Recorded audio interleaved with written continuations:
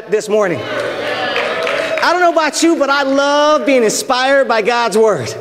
I'm a changed and different man when God's word is in my life. When I'm not that deep into God's word, boy, I'm not a good husband. I'm not a good father. I'm not that very good of a friend, you know, and I'm angry at all my sports teams at the same time. And so I know it's so crucial to our spiritual formation, for our faith, for our emotional health, to be in God's word. And so we're going to try to dive a little deeper into God's word this morning. So to catch everybody up, we have been talking about this idea of becoming. You know, God created us with an intent for us to become like him. So just like many parents, they want their kids to be like them. So as God created mankind, he had in mind, I want them to be shaped into my image. And so that was the very first and biggest thing that we've learned, that God created us to be like him. Not to be him, but to be like him in our character, in our nature, in our convictions, and in our behavior. And so the two scriptures that have really guided us throughout this time, that really highlight this principle, Romans 8:29 says, for those God foreknew, he also predestined to be conformed to the image of his son, that he might be the firstborn among many brothers and sisters. 2 Corinthians 3 verse 18 says, and we all, who with unveiled faces contemplate the Lord's glory, are being transformed into his image with ever-increasing glory, which comes from the Lord, who is the Spirit. And so we've seen this idea, and we have this diagram to help us, is that God created us in his image, and that Jesus is the image of God. And then by the power of Christ and through the Holy Spirit, we are now being formed into the image of Christ, which means what? That we are becoming informed back into the image of God, back into the image of our Creator. And so we've looked at for the last several weeks, okay, so what does this look like in our lives? And how does this process take place? And so we've looked at how we are becoming holy, that Jesus is holy, so therefore we are becoming holy. We talked about also how Jesus is an overcomer, and so we are becoming overcomers. And then last week, Kyle led us through how God is love, and so we are becoming loving. And so today we're going to be talking about becoming servants. Becoming servants. Let's go ahead and let's pray. Father in heaven, you have been praised and worshiped already this morning. It's been so encouraging to lift your name up. God, to reflect on how you are a good Father. How, God, you are awesome. And your wisdom and power is above. And, God, that we get a chance to participate in that. And, God, we're so grateful that you reign over your creation. And God, we are so grateful that we have this opportunity to worship you. And God, I pray right now, Father, I know you have ministered to me with the message for the last couple of months. And God, I pray that you communicate that message clearly, articulated, so that every soul may hear the message you want them to hear. And God, that we will come away inspired about what you are doing and having us become more like you. In the name of Jesus, amen. Amen. You know, I forgot to say, can we go ahead and thank our AV team? Can we go ahead and thank our AV team? We're so grateful. They get here early. They provide these things. And this is an integral part of our worship. And so we are very grateful for all of you in the AV team. Thank you so much. All right, first off, let's go ahead and let's get into it. Jesus is a servant. Not just only was Jesus a servant when he lived here on earth, but Jesus remains. You know, Jesus is alive, and Jesus still is a servant. And we're going to look at a verse here that many of us are very familiar with. And we're looking here in Matthew 20. It says, Jesus, let's set up the context here. Some of his guys, James and John, these guys are brothers, and basically they went and said, hey, can we sit at your right-hand side? Basically, they wanted the seats of glory. They wanted the seats of honor. And so people are getting upset about this, and Jesus says something really profound. He says, he called them together and said, you know that the rulers of the Gentiles lord it over them, and their high officials exercise authority over them. Not so with you. Instead, whoever wants to become great among you must be your servant. And whoever wants to be first must be your slave, just as the Son of Man did not come to be served, but to serve and to give his life as a ransom for many.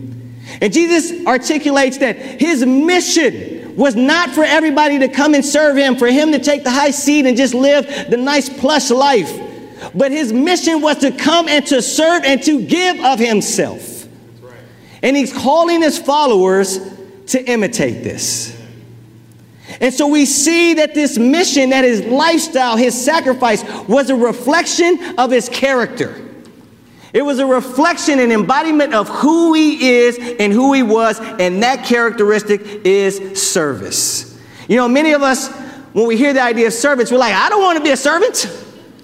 I want you to serve me. And this is why God is creating us to be like him. It's because in a world in which we want to be served, what does that lead to? Leads to much chaos that we have now, doesn't it? When I keep thinking about how I want, how you can give, how can I manipulate the situation instead of what can I give, what can I offer, that creates chaos. It creates friction in a relationship, whether it's at work or whether it's a romantic relationship or any type of friendship. When I'm only self-seeking and the other person's self-seeking, this doesn't work out too well, does it? But just imagine if there's a servant attitude. Imagine if there's a servant mindset. Hey, how can I serve you? Might change the dynamics a little bit, won't it? And so we see a little bit of the fruit that can come out from having this mindset. But we're going to dive into it some more, and I want us to really look in this passage over in Philippians chapter 2. Church, are you still with me? Philippians chapter 2, this is a classic verse that many of us are sure very familiar with. And if you look online and read commentaries, there's so much. It's overwhelming how much there's been written about this text. And so the text that we're about to read, this is this man named Paul. He becomes a follower of Jesus, and he writes a letter to the church that met in the city of Philippi. And he's talking about their attitudes and how they need to be unified. But then he goes and he starts talking about Jesus, and it's so profound. And in fact, many scholars think that this passage we're about to read, at least a portion of it, was one of the first early Christian hymns. And so we're not sure. Maybe it was, maybe it wasn't. Maybe Paul created it, or maybe it was just the church hymn that was taking place in the first century. But we're going to see something so cool, and it's really inspired me over the last couple months. And so it says here, in talking about his humility and how we need to have the same mindset, it says, Jesus, who, being in very nature God, did not consider equality with God as to be used to his own advantage. Rather, he made himself nothing by taking the very nature of a servant, being made in human likeness, and being found in appearance as a man. He humbled himself by becoming obedient to death, even death on a cross. Therefore, God exalted him to the highest place and gave him the name that is above every name. We'll stop right there. This passage is so rich, so much there, but again, we're going to focus in on one particular aspect here of how God is helping us become servants and how Jesus is the ultimate example. But we see something here, this idea of the incarnation. And the incarnation means God in human flesh. And that's who Jesus is. That Jesus was God in the flesh. And not only did Jesus come from above, that he's divine, but he became a man. Not only did he become a man, but he became a servant. And then he became one who would die a criminal's death, so that you and I would not have to suffer punishment for our own sins. And so we see this idea of incarnation. And again, the humility of Jesus to go from above. Now, I don't know about you, but I don't know too many CEOs that are trying to be the local custodian. And so when you look at Christ and you say he's God, but yet he came, and then he came as a servant, and then he sacrificed himself. This is the God that we've been worshiping this morning. That's an incredible God, isn't it?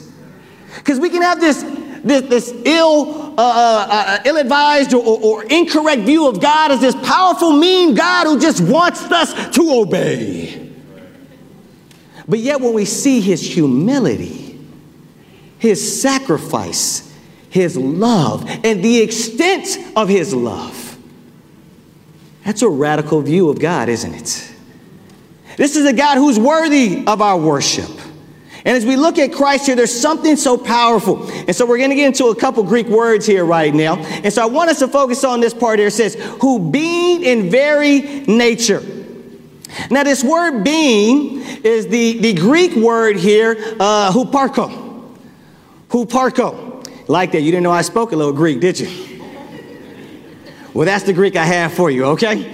And so this word has this connotation of although and because.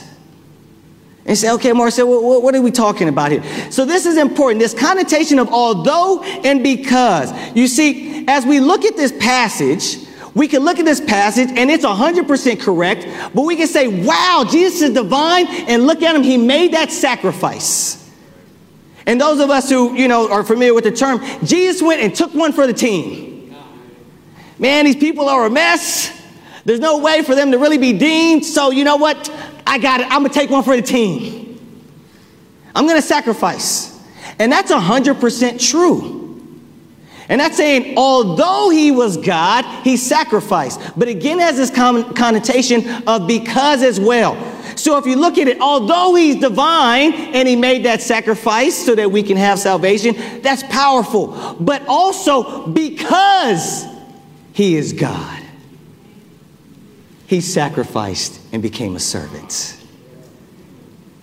Because he is divine, he did this not only as, let me take one for the team, but he did this because that's who he is.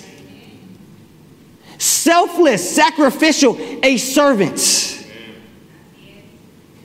There's a radical difference there between, hey, let me just take one for the team, and then, hey, this is who I am. When I became a parent, I realized, wow, I have to sacrifice even more. You laughing, girl, because you know what I'm talking about. And one of the things I used to appreciate is, I'm a Hall, and if you know me and my family, we want to make sure that we're looking proper. And so haircuts are a real big deal in my family. So if you see one of us or we see one of our brothers and your hair isn't right, we like, hey, man, what's up? How you doing? Hey, man, what's up with your hair? Man, when you getting a haircut? My older brother brings clippers to my house just in case.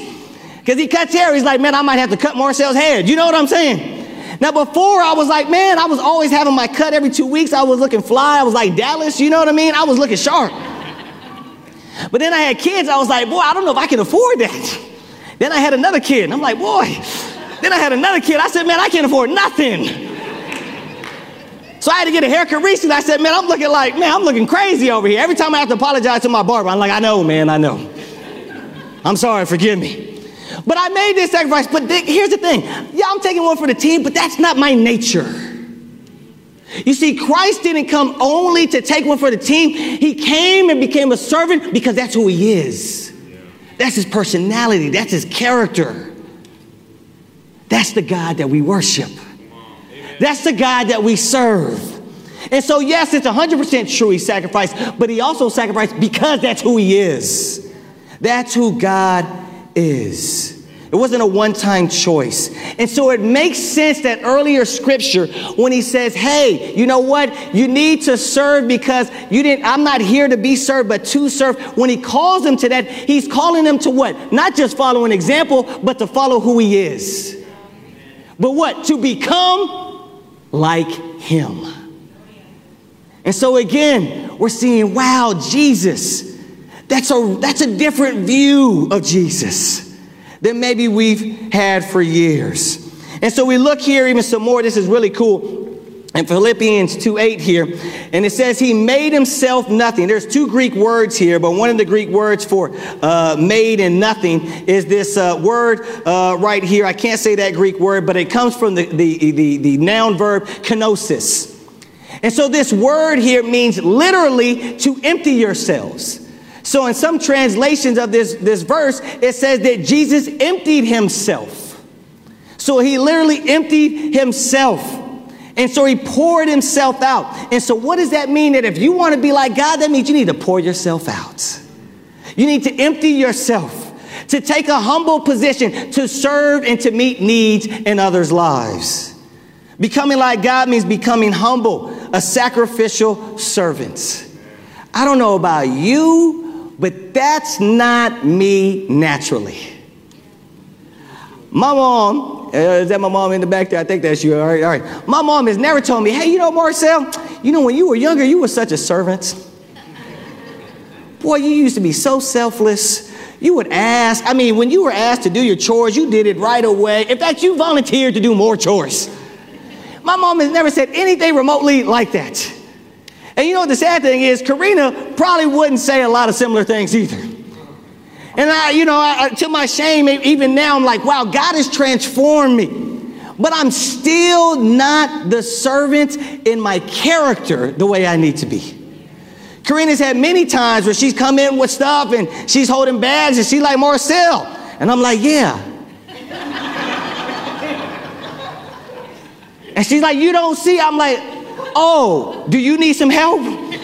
She's like, yeah. So then I got to apologize. You know what I'm saying? That's what I'm saying. Help me out with the chili cook-off, okay? But that's just not who I am naturally. But by the grace of God, he's forming me to become a servant. Not just on random times of choice, but become my nature. To become my character. For that to be my personality. Church, are you with me here? It says we're becoming like God. He's transforming us into his likeness, and his likeness means servitude. It means service. And so how does God form us into these servants? Well, one of the things that God does is he places us in community.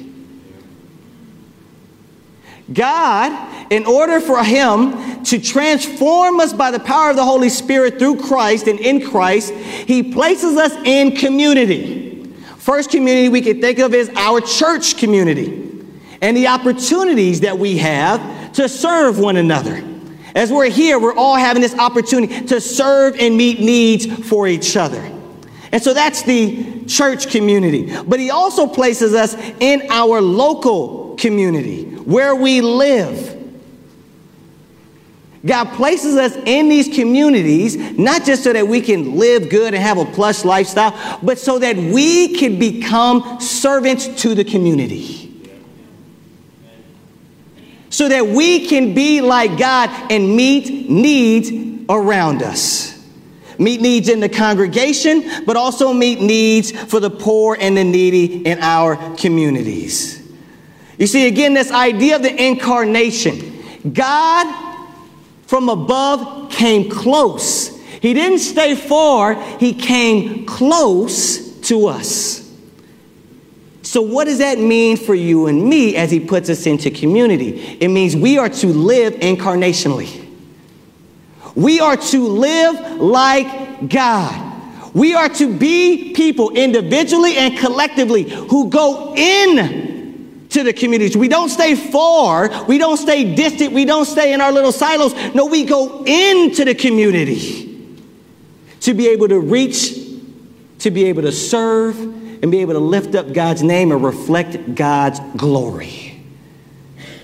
And so as individuals, we live incarnationally. We go into the situation. We provide God to the situation and in our surroundings. And we serve those who are poor and needy around us.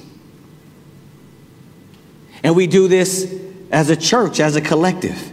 The church isn't a building that we come to. The church is supposed to be called into our communities and to be the light of the world. Again, Jesus came into the world. The church is supposed to go into our neighborhoods, our complexes, our streets, our blocks, our apartment buildings. God chose humility and partnership with us. And we are called to do the same, to be humble and partner with the community so that God's will may be realized. We're not talking about having programs. We're talking about how we live.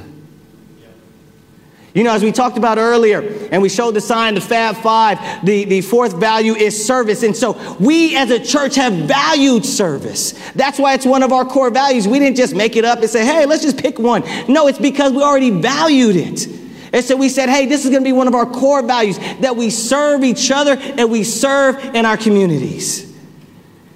I'm so grateful. You know, SOSA and the campus ministry, they're going ahead and they're deciding, you know what? We want to serve our Cal State Fullerton students. And so now as a church, we're going to embark upon having a food drive once a month to help meet the needs. We're not going, hey, come on over to Garden Grove. We're saying, we're going to go to you. And maybe you'll be open to the scriptures and God. Maybe you won't, but we're still going to serve. And so I'm so grateful we've been a part of a fellowship that for over a decade has decided, you know what, there's orphans in Mexico and Tecate specifically. We're going to go to them and try to provide some hope and encouragement. I'm grateful as a church that we've through Martin Chires and through Hope that we decided, you know what, there's a need across the border in TJ and being a part of the building up of the Center for Hope there to provide free dental care for that local community. And so, hallelujah, the church is going into the communities.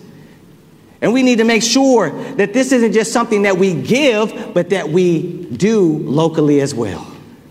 That it's in our hearts, it's in our lives, it's our mindset, it's who we are. You know, even as a church here, again, we have what we call family groups. We decided, you know what, for outside of the campus ministry, we're going to have all our family groups be local. We're going to be in our local cities. Why? Because we want to reach our local neighbors and we want to serve our neighbors. We want to be there. We don't want to just be driving all across town so that it meets our needs. No, God has called us to live incarnationally, to go out and to serve. But I will say this, it's sad, and I don't think it's a large percentage, but there is a percentage, some of us, who view the church and view view your discipleship as what's in it for me. How does this group serve me? How is the church going to give to me? Where are you going? When and where and how are you going to give to me? I need to make sure that my needs are met. But Jesus said, I didn't come to be served, but to serve. Right. He's the example. He is who we are being transformed into. So the call for you and me is to live incarnationally and to think about others and to serve. So this is why, again, God is putting this in the community, because it will develop us becoming servants. Living incarnationally, collective as a church and as an individual. And I must say this, you know, I was so convicted by God a couple of months ago. When we went to Orlando, it was the tipping point. And so for years, I had been one who had a strong conviction about serving and meeting the poor in wherever I was. And so for years, when I lived in LA, we used to go to Skid Row. And so I would take our teen ministry, and I'd go once a month. And then there was times I would just go by myself, where I'd bring my wife with me, or maybe my little brother who was visiting with me that weekend. And we go to Skid Row. In fact, my mom came with us one time. And I was like, I don't need a program. Nobody needs to tell me. This is who I need to be. And so then I started Saturday Academy, which was a mentoring program, sorry. And then we started Saturday Academy, a mentoring program in LA. And then we came to Orange County, we were able to start it here. And I'm like, yes, this is who I am, this is what I do. But then 2020 hit. And these opportunities to serve became very minimal at best. And then I started having more church responsibilities. And so my heart for the poor and needy was not the same. It became the 7th or 8th thing on my to-do list, and I never got to even 4 or 5. And then I realized, wow, you know what, if this is me, and I do have a certain amount of influence upon our congregation, what does that mean about me and where I'm leading the congregation? If it's 7th or 8th on my list, it's not going to be number 1 or 2 on your list. And so God convicted me and said, Marcel, you need to become a servant in your community again. And I've repented. I'm excited. We're praying. We're trying to get the Saturday Academy coming up. We have some things planned for 2023 as a church so that we can't just have it as a value on a logo, but so that we continually live it here locally. And so I'm excited about my repentance. I'm excited about the food drives, more Tecate trips, and more. Because again, God is forming us to be servants in this community and the communities that we live in. That we live incarnationally as individuals and as a church. That the neighborhoods, our complexes, see God. You know, God uses people who live incarnationally to have an impression. You know, you've seen this, right? Or maybe you guys have done this. I think Kyle did this with Jasmine. He got some wet cement one time and put K loves J, you know what I'm saying? And it's there by their house, right? And so some of us have seen that, or maybe we've done that, or maybe before you were Christian, you got some tagging. Hey, all is forgiven in Christ, amen, all right? But your mark is probably still up on that 7-Eleven, okay? All right, so God, when we live incarnationally, we leave an imprint. We leave an imprint that is there to stay. But we also can leave this type of impression. You know about this, right? When you have the phone there, you put the imprint in, and what happens about 2 seconds after you've released it? It's gone. It's like it was never there. We had to ask ourselves, let's just say we didn't have the OC Church of Christ anymore. Let's say for some reason we decided to leave. We decided God is calling us somewhere else. Would we be missed and would it be felt? That was a sobering question. I said, no. That's not who Jesus was. Obviously, he's made an impression. And so if we are called and we are being transformed into his likeness and his image, then as we live in that, then we too will make an impression that won't be like foam, but that will stay forever in the concrete of our communities. Amen. And so again, this applies to us collectively, and it applies to us individually. And so I pray that as we live in Christ, that as he is transforming us into his likeness, that we will be those who are felt and missed if we ever had to leave. That the OC Church will be felt and missed if for some reason we left. If your family group decided, or the people at your college, if you guys decided, you know what, for some reason, and we're not telling you to do this, but for some reason you left that city or that school, it would be missed and felt. And when you move, and if you decide to move from your current residence, when you move, your presence will be missed and felt. Say, man, there's something missing now that they're gone. We felt that there was an impression that they made upon our lives. And this is the power and the beauty and the fruit when we live incarnationally. And it produces a sacrificial service that becomes our character. And so let's get real practical. Brothers and sisters, are you still with me? Let's get real practical here. Action steps. If you're visiting here with us today, I want to encourage you to study the Bible. You say, well, why study the Bible? Because then you can find out more of what I'm talking about when we're saying living incarnationally, how Jesus is and how he's forming us back into his image. I want to encourage you to do that. For those of us who've been in the congregation, here's my action step for you. Come up with an idea for your group to serve your local community. Good. Come up with an idea. Maybe they use it, or maybe it sparks a better idea. But come up with an idea so that we can live incarnationally in our cities. And then last but not least, and everyone can do this, to make sure you find a role to serve in the church. Again, if you had to move, if you're not there that Sunday, or if you're not there that Wednesday or whatever, we miss you and your presence was felt. And so I encourage us to take these action steps here this week. And so as we close out, becoming like God means becoming servants because Jesus is a servant.